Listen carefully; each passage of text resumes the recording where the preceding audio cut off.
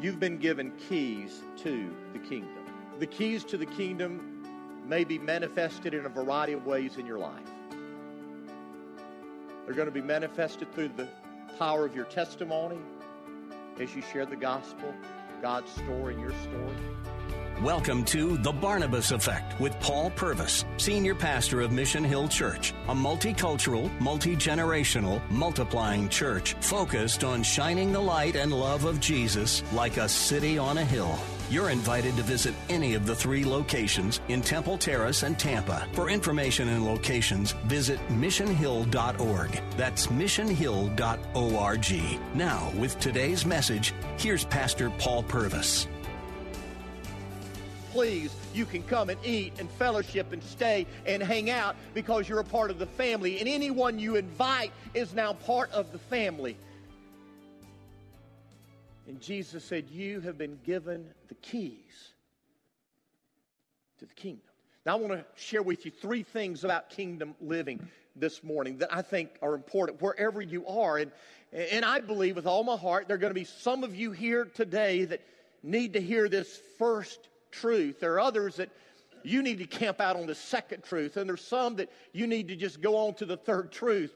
But the reality is these truths about kingdom living, they speak to each of us. Now here's the first truth. We enter the kingdom through a narrow gate. There's only one way to get into the kingdom, and that's through the narrow gate. Jesus made it clear over and over again that if we're going to enter His kingdom, we can't enter it the way the world enters their kingdom. We enter the kingdom differently than the world. In Matthew chapter 7, Jesus is preaching a message that we call the Sermon on the Mount. And in verse 13, he says, you can enter God's kingdom only through the narrow gate. There's not many ways. There's not multiple ways. There's one way to enter God's kingdom, and that's through the narrow gate. And then he says the highway to hell is broad. Its gate is wide. There are many who choose that way, but the gateway to life is very narrow. The road is difficult, and only a few people ever find it. The gate, the door, the entrance to the kingdom of God, it's narrow. And that word narrow is the Greek word stenos. It's the word we get our word stenosis from. Back at the end of August, I had back surgery. I had 5 herniated discs, and I had a problem that seems to come on you as you get older. I had stenosis of the vertebra. And stenosis is when the vertebra begins to narrow. And as it narrows, what happens is the nerves that go in the vertebra, inside the vertebra, they are now being pushed on by the vertebra. And so the nerves are now touching the vertebra. They're touching bone. And I can tell you from experience, when that happens, it doesn't feel good. And so they go in and they cut off the back of the vertebra, and then they begin to shave the vertebra out so that it is not as narrow as it was before, so that the nerves aren't touching it. You see, that's what happens when you have stenosis. It's a narrowing of the arteries. It's a narrowing of the vertebra. But understand, we may be able to go in and we may be able to clean out arteries and fix a narrowing of the arteries. We may be able to go in and clean out the vertebra and make the vertebra a little more wide. But you can't do that when it comes to entering the kingdom of God. There's only one way to enter, and it is narrow. It's so narrow that you can only go in one at a time. You can't enter the kingdom as a group. You see, some of us have this idea that because my family is a part of the kingdom, I'm entitled to be in the kingdom. But no, you have to enter the kingdom on your own. Others of us have this idea that because we live in America, and America is a Christian nation, therefore we're a Christian, we're a part of the kingdom. But no, you don't enter the kingdom that way. You enter the kingdom individually, one at a time. It is so narrow that you have to individually make a decision and make a choice for Jesus to enter the kingdom. But here's the deal. You can know about Jesus. You can know who He is. You can know what He's done. And you still not be a part of the kingdom. Later on in chapter 7, Jesus said this. He said, not everyone who calls out to me, Lord, Lord, will enter the kingdom of heaven. Only those who actually do the will of my Father in heaven will enter. Jesus said that there are going to be many people on the judgment day who say, Lord, did we not cast out demons? Did we not do many wonderful works? Did we not preach and prophesy in your name? Jesus will say, depart from me, I never knew you. Just because we know the facts about Jesus doesn't mean that we know Jesus. Not everyone that says Lord will enter the kingdom of heaven. It's a narrow way. It is so narrow that there are people who know who he is, who know what he has done, who still aren't going to be a part of the kingdom. Jesus said in Matthew 19, he said, I tell you the truth, unless you change and become like a little child, you will never enter the kingdom of heaven. That word change, it means to turn. Jesus said, unless you're willing to turn from the way you presently live, turn from the world you're living in, turn from the way you presently live your life, unless you're willing to turn from that, you'll never enter the kingdom of heaven, the kingdom of God. So how do we enter it? How do we get into this kingdom? Because I got to tell you, I believe every one of us wants to be a part of that kingdom. I mean, Jesus is the king. And he is going to rule and reign forever. And you're not going to want to miss his kingdom. So how do you get there? Well, Jesus' very first message, Mark chapter 1, verse 15, he said this. He said, the time promised by God has come at last. The kingdom of God is near. Repent of your sins and believe the good news. Jesus said there are two things that we do to enter the kingdom. We repent of our sins. We turn from sin. You see, you need to understand that salvation isn't being saved from hell. Hell is a byproduct of our sin. Salvation is being saved from sin. We turn from sin. We no longer want to live under sin's control. We no longer want to live under sin's rule. Each and every one of us are born into a sinful world, and each and every one of us are born with a sinful nature, and we realize that we have no control, that sin is ruling and reigning in our life, and we want to be set free, and so we turn from sin. And when we turn from sin, we place our trust in the only one that can help us. And that's Jesus. And we trust what Jesus did on the cross to take our sins away and save us. And I'm here to tell you, listen, when you turn from sin and place your complete trust in Jesus, a transformation happens in your life. You're changed. You're changed from the inside out. Everything becomes new. Hi, I'm Paul Purvis, the lead pastor of Mission Hill Church, right here in Tampa Bay. Thanks for taking the time to listen to today's The Barnabas Effect. It's a ministry intended to encourage, equip, and empower you. You may not know this, but this ministry is made possible because of the generosity of listeners like you. We are able to be on the air because listeners like you are gracious and give to this ministry. Would you consider making a gift today? It would be our honor to send you a gift, a resource, as a result of your gift of any size. And you can make that gift by going to missionhill.org and clicking on the banner that says The Barnabas Effect. That will direct you to a simple way that you can give right there online. Thanks again for listening to The Barnabas Effect today. And now we continue with our message. Jesus talked about this with one of the religious leaders of his day. His name was Nicodemus. And in John chapter 3, Jesus said to Nicodemus, I tell you the truth, unless you're born again, you can't enter the kingdom of God.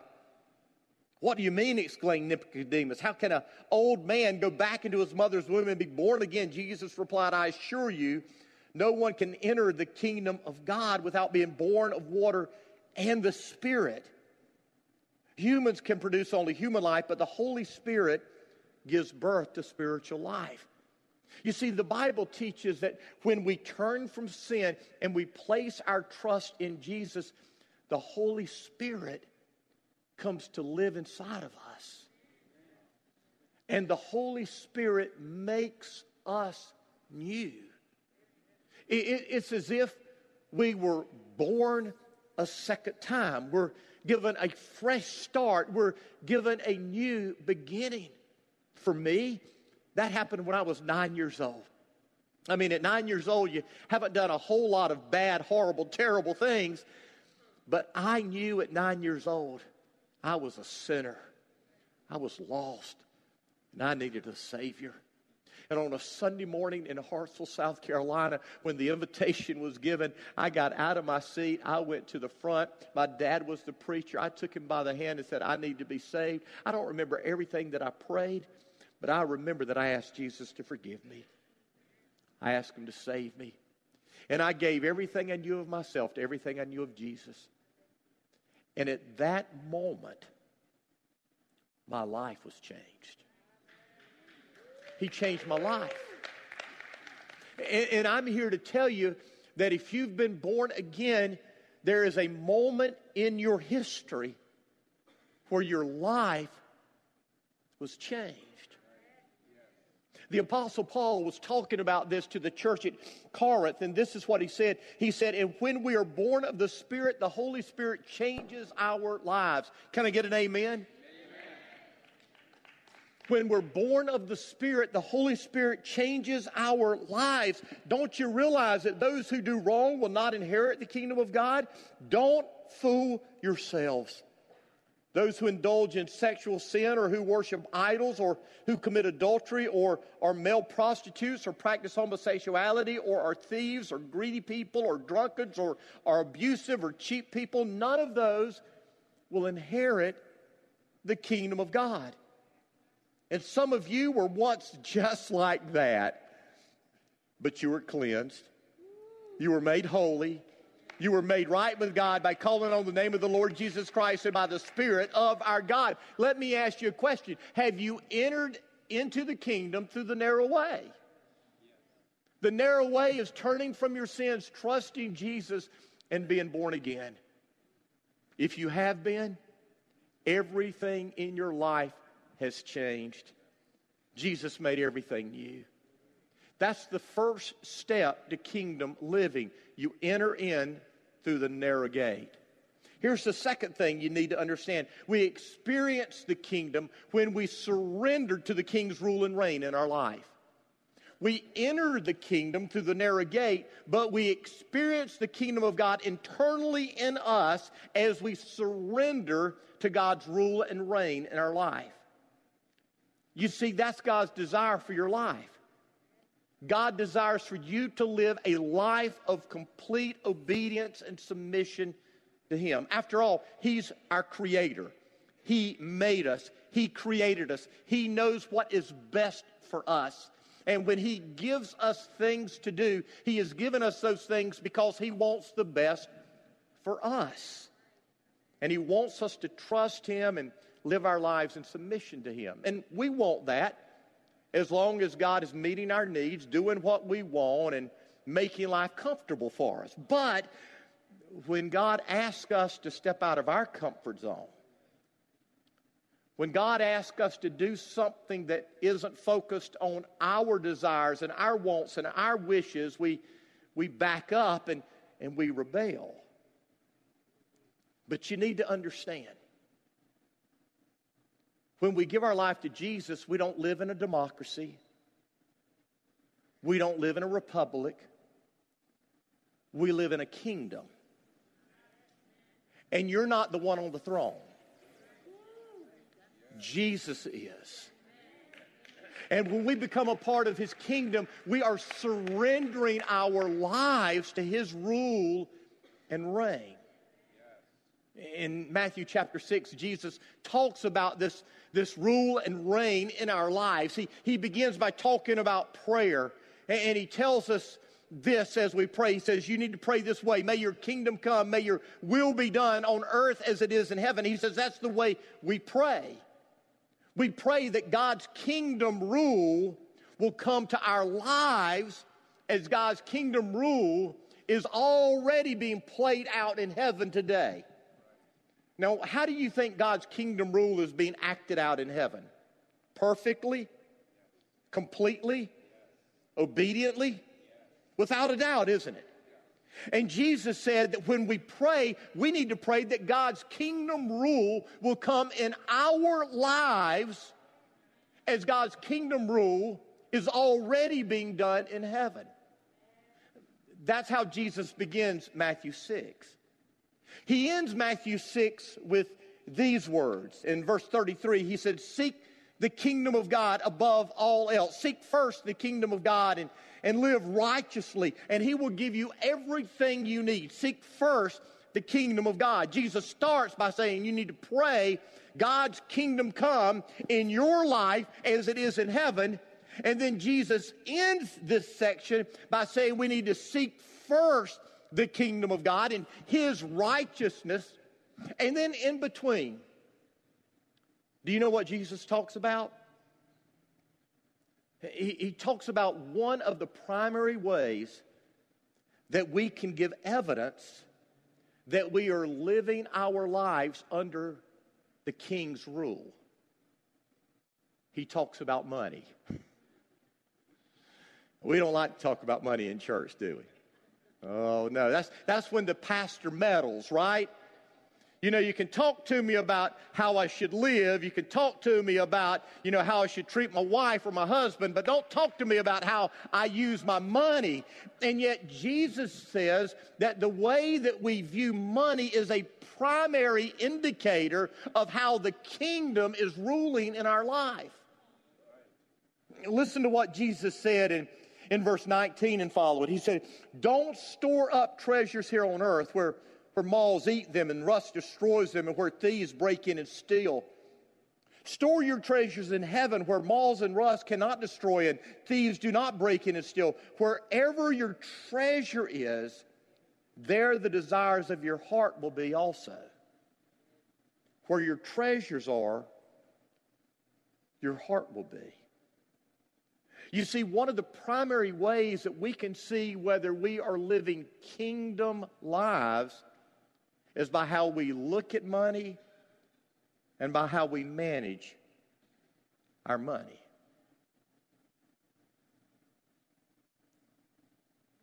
If God sets you down right now and had a one-on-one conversation with you, and he opened up your checking account and your savings account and the different investments that you may have, would God say that you are living your life to advance the kingdom? Or would he say that you're living your life to advance your kingdom?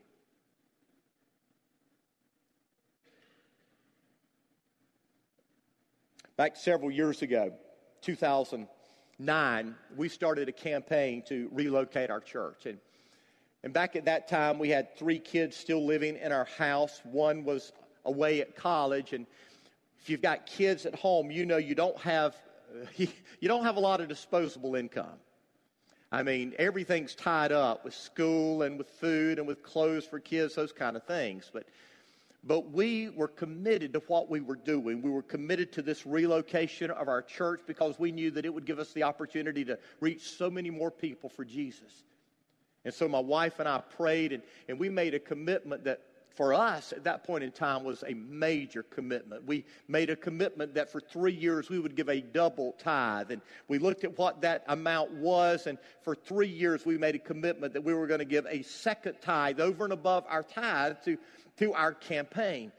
And we did that, and it was just this incredible experience of being able to trust God during this difficult time. But then we had another campaign several years ago, and 2 years ago now.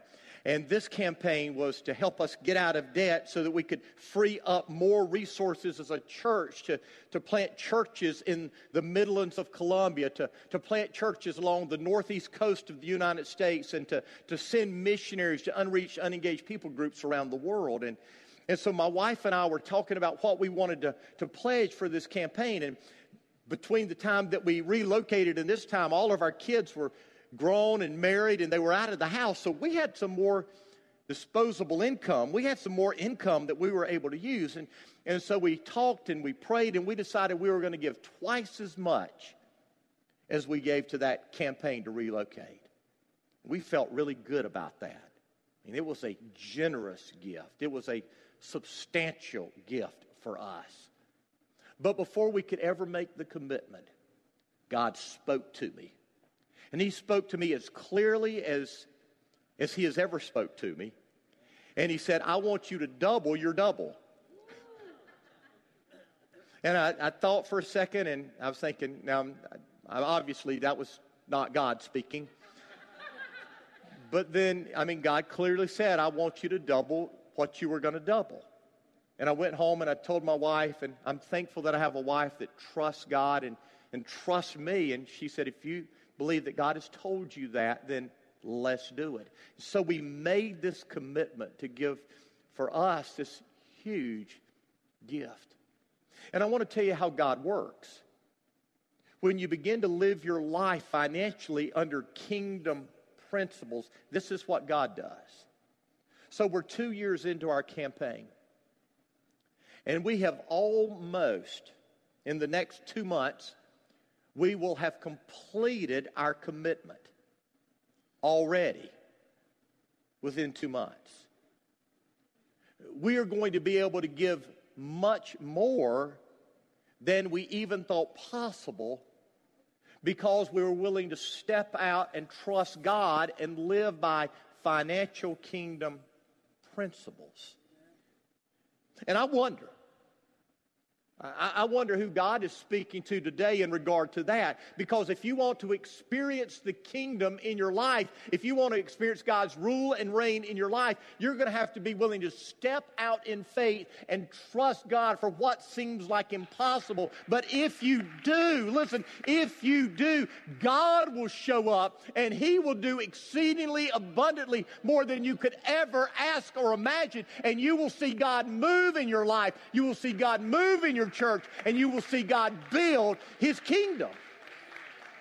Now, I'm here to tell you, there's nothing better than experiencing God's rule and reign in your life as you trust Him for what seems impossible, what doesn't make any sense.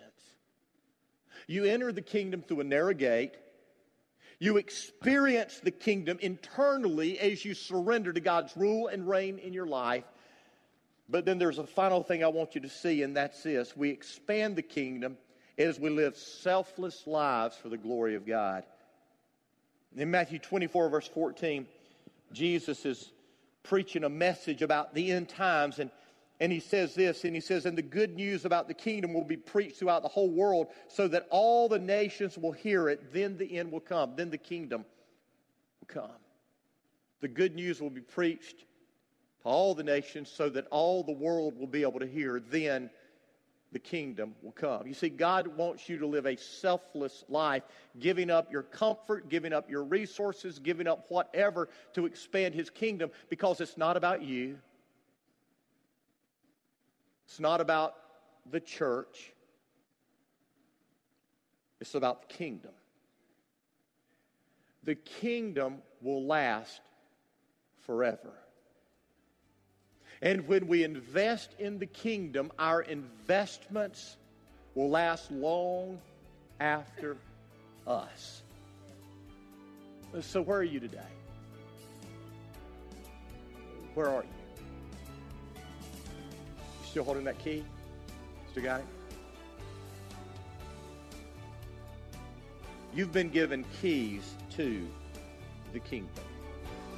You've been listening to The Barnabas Effect with Pastor Paul Purvis. The Barnabas Effect is here to provide listeners like you with biblical truth and spiritual encouragement. But it can't be done without your financial support. Go to missionhill.org and click on the Give tab. Your financial support helps us reach those seeking truth about God and themselves. Thank you for giving at missionhill.org.